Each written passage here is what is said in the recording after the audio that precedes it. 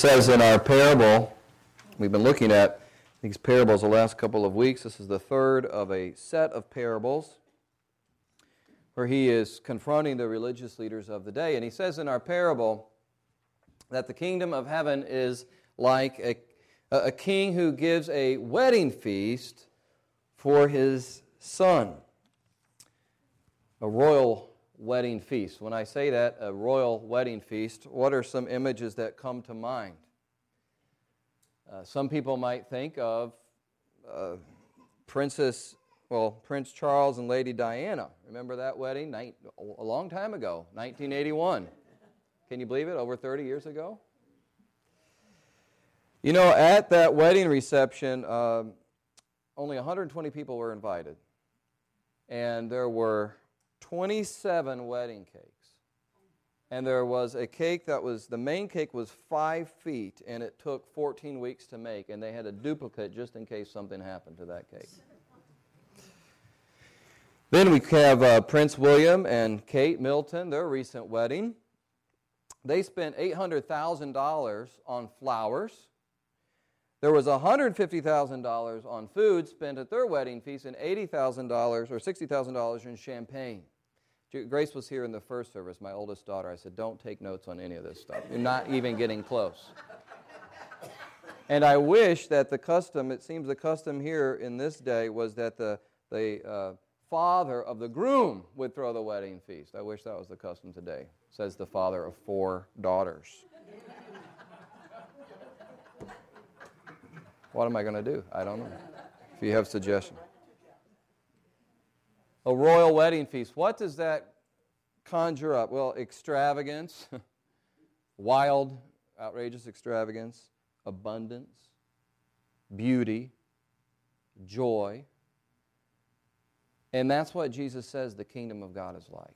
That's what it's like to be in communion with God, to be in fellowship with God, and to live under the rule and reign of God. And so to be in relationship with God, Christians, is to be a life of joy. And Paul says, rejoice in the Lord always. Again, I say rejoice. Joy should characterize our life as Christians. And it's helpful sometimes to shift our perspective on what the Scripture says and away from the world. Because in the world we live in a time where even though the kingdom of God has broken in Jesus Christ, it hasn't come fully, right? And we recognize that. Jesus, of course, brought into the world signs of the kingdom of God, what the kingdom of God is going to look like in His healing miracles. There will be no disease, no Ebola, and His acts of mercy and kindness, and His death on the cross, His sacrificial death on the cross, and then most chiefly in His resurrection from the dead that destroys death. And in the new heaven and the new earth, there will be no death, there will be no disease, there will be no injustice, there will be no tension between the races that we see here even in our city today. But in the meantime, the king is getting ready. He's getting the party ready. He's sending out invitations, and you and I are invited. And the question that this parable raises is, how will we respond? How have we responded to these invitations that the king has sent out? Before we look at the way various people respond to the invitation of the king in this parable, let's just think about the graciousness of the king in inviting them. The graciousness of the king in inviting, and the persistence. Look at verse 3. The king sent his servants to call those who were invited to the wedding feast, but they would not come. They would not come. And then does he give up? No. Verse 4, again he sent other servants, saying, tell those who were invited, see, I've prepared my dinner, my oxen and my fat calves have been slaughtered, and everything is ready. This would be like saying today, in our context, kind of translating this, there's going to be filet mignon, there's going to be lobster tail, there's going to be champagne, you can have as much as you want, just come, everything is ready. But they paid no attention to him. But what I want to highlight here before we get into the responses of the people in this parable is just the persistence of the king who represents God in reaching out to these people. And we saw that last week in the previous parable. The vineyard owner who's trying to reach these tenant farmers, his own farm, his own vineyard, and they're rebelling against him time and time again. And he keeps at it until finally they kill his son. And then judgment comes. But this is an image, I think Jesus is teaching this through these parables, that God is gracious and God is persistent in calling people to himself. It's part of the character of God that we need to recognize and that we need to give thanks for. In this latest edition of the Pair USA newsletter, I don't know if you subscribe to this. Anybody subscribe to City Gates, the newsletter of Pair USA? I can help you subscribe if you're interested.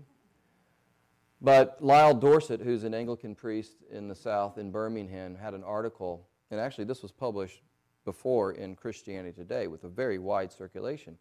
Lyle Dorsett's an Anglican priest. I think he's in his 70s. And in this article, really, it's just a story of how God has graciously persisted in reaching out to him throughout his life. And he says, looking back 70 years, I can see how God has done this. It started, he said, when I was 13. I was part of a Lutheran church. It was a good church, he said, but I for some reason, the gospel never clicked while I was in that church. I never heard. Maybe the pastor gave a clear presentation of the gospel, but it never really gripped me when I was a little boy in the Lutheran church.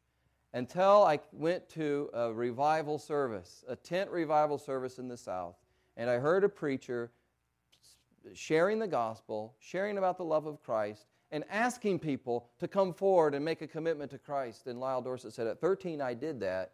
And he said, when I did that, I felt the loving presence of Christ in my life, and I felt a call to ministry. So that was one time God, he says, clearly reached out to me, took the initiative, and seized me. But then he says, as I got older and began to develop in my career, he became a professor in Colorado. He became very successful and settled into kind of an agnostic attitude towards God. And he said that things were going well professionally, but my life was empty, and to fill the void, I began drinking. And let me just read you what he said. One evening, my wife implored me not to drink around the children. I stomped out, found a bar, and drank until closing time. I left armed with a six-pack, drove up a winding mountain road, stopped at an overlook, and I blacked out. The next morning, I found myself on a dirt road next to the old Pioneer Cemetery in Boulder with no memory of the drive down the mountain.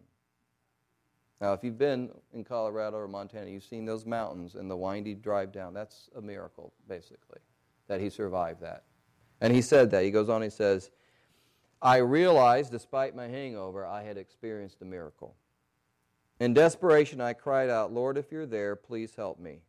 That's a very good prayer for any skeptic to pray. Lord, if you're there, please help me.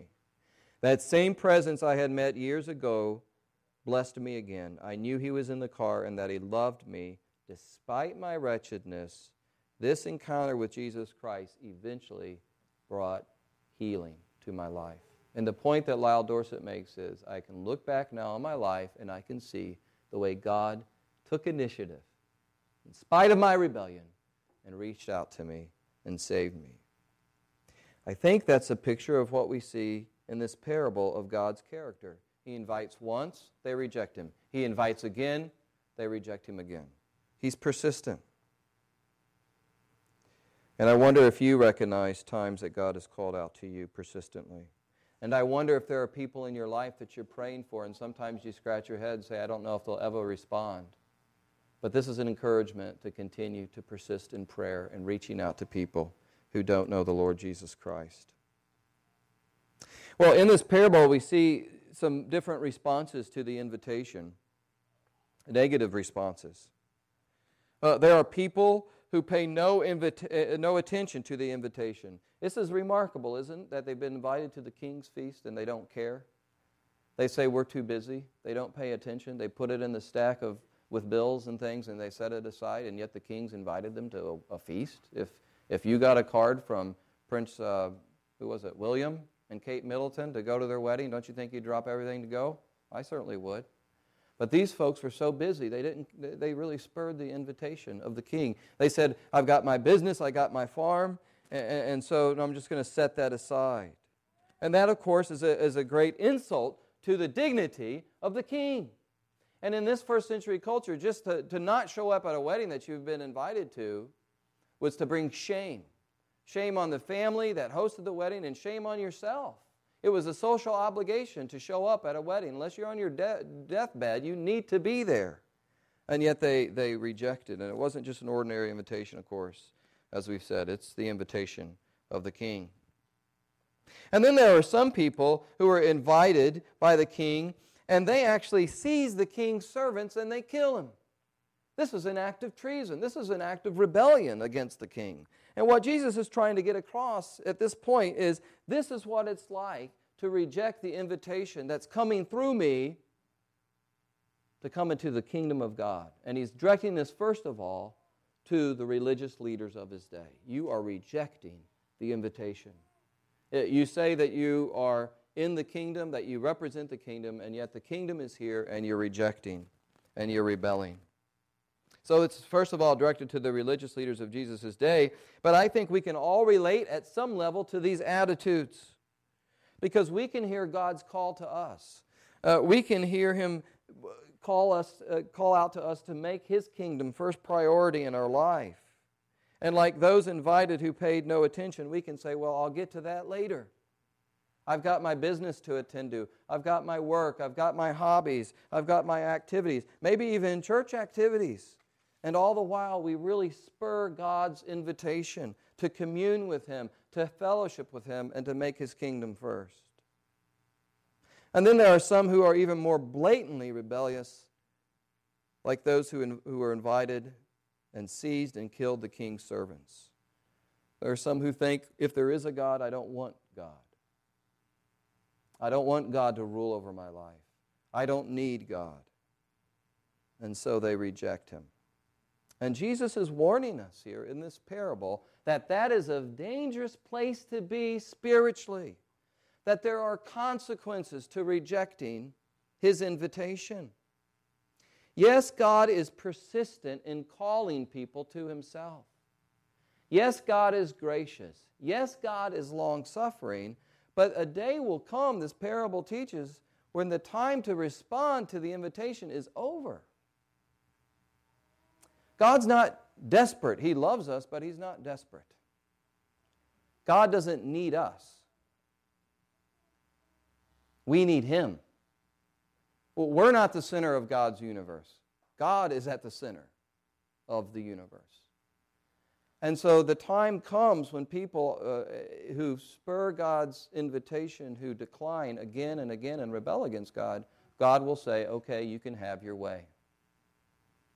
I'll let you have your way. I'm gathering people for the kingdom, and if you don't want to be part of it, then there's something else in store. And we'll look at that as we close here in just a minute. So the king says, all right, those folks won't come, then invite everyone. Go out into the streets, go to the mall, go to the restaurants, start passing out invitations to everybody. The good and the bad are welcomed in the kingdom. Did you catch that? Invite the good and the bad. That's a reflection of the truth that God, we don't have to be good to get into the kingdom of God. To begin stepping into the kingdom, you don't have to be good. You just have to respond to the call. And then once you're in, God will begin to change you and make you better.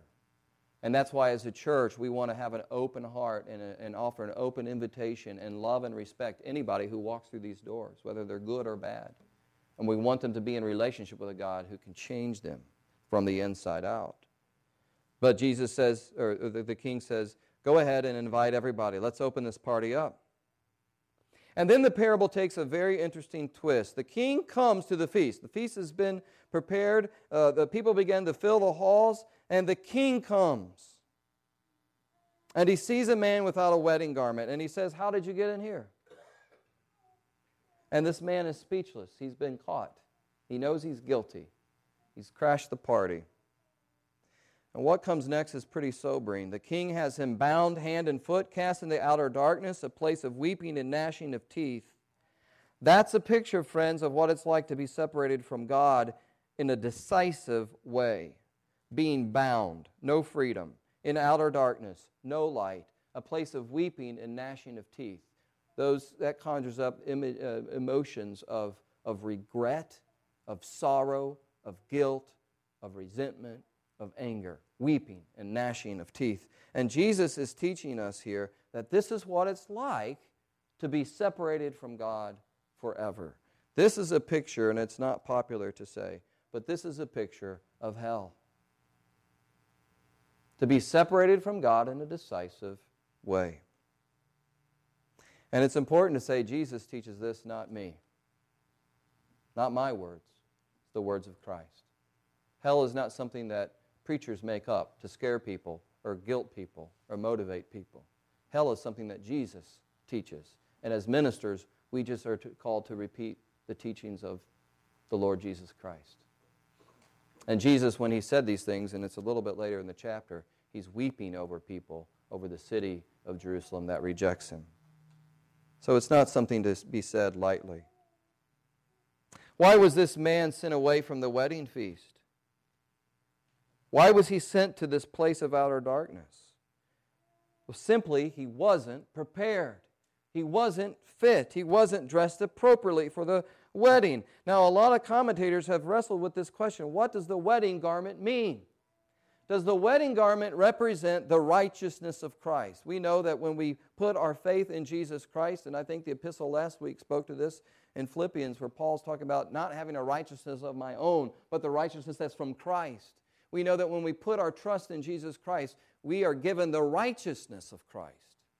We stand in His righteousness. So some commentators think that's what's going on here. The wedding garment is something that the king gives to clothe them in as an image of the righteousness of Christ. I don't think, even though that theology I agree with, I don't think that's what's happening here, because there's not a whole lot of evidence that happened in those days, that a king or a nobleman would supply garments for his guest. I don't think that's what's happening here. Other people say, well, maybe this is a symbol of good works, the purity of good works. We're saved by grace through faith in Jesus Christ, but faith is never alone, and there's good works that evidence that is the fruit of our faith.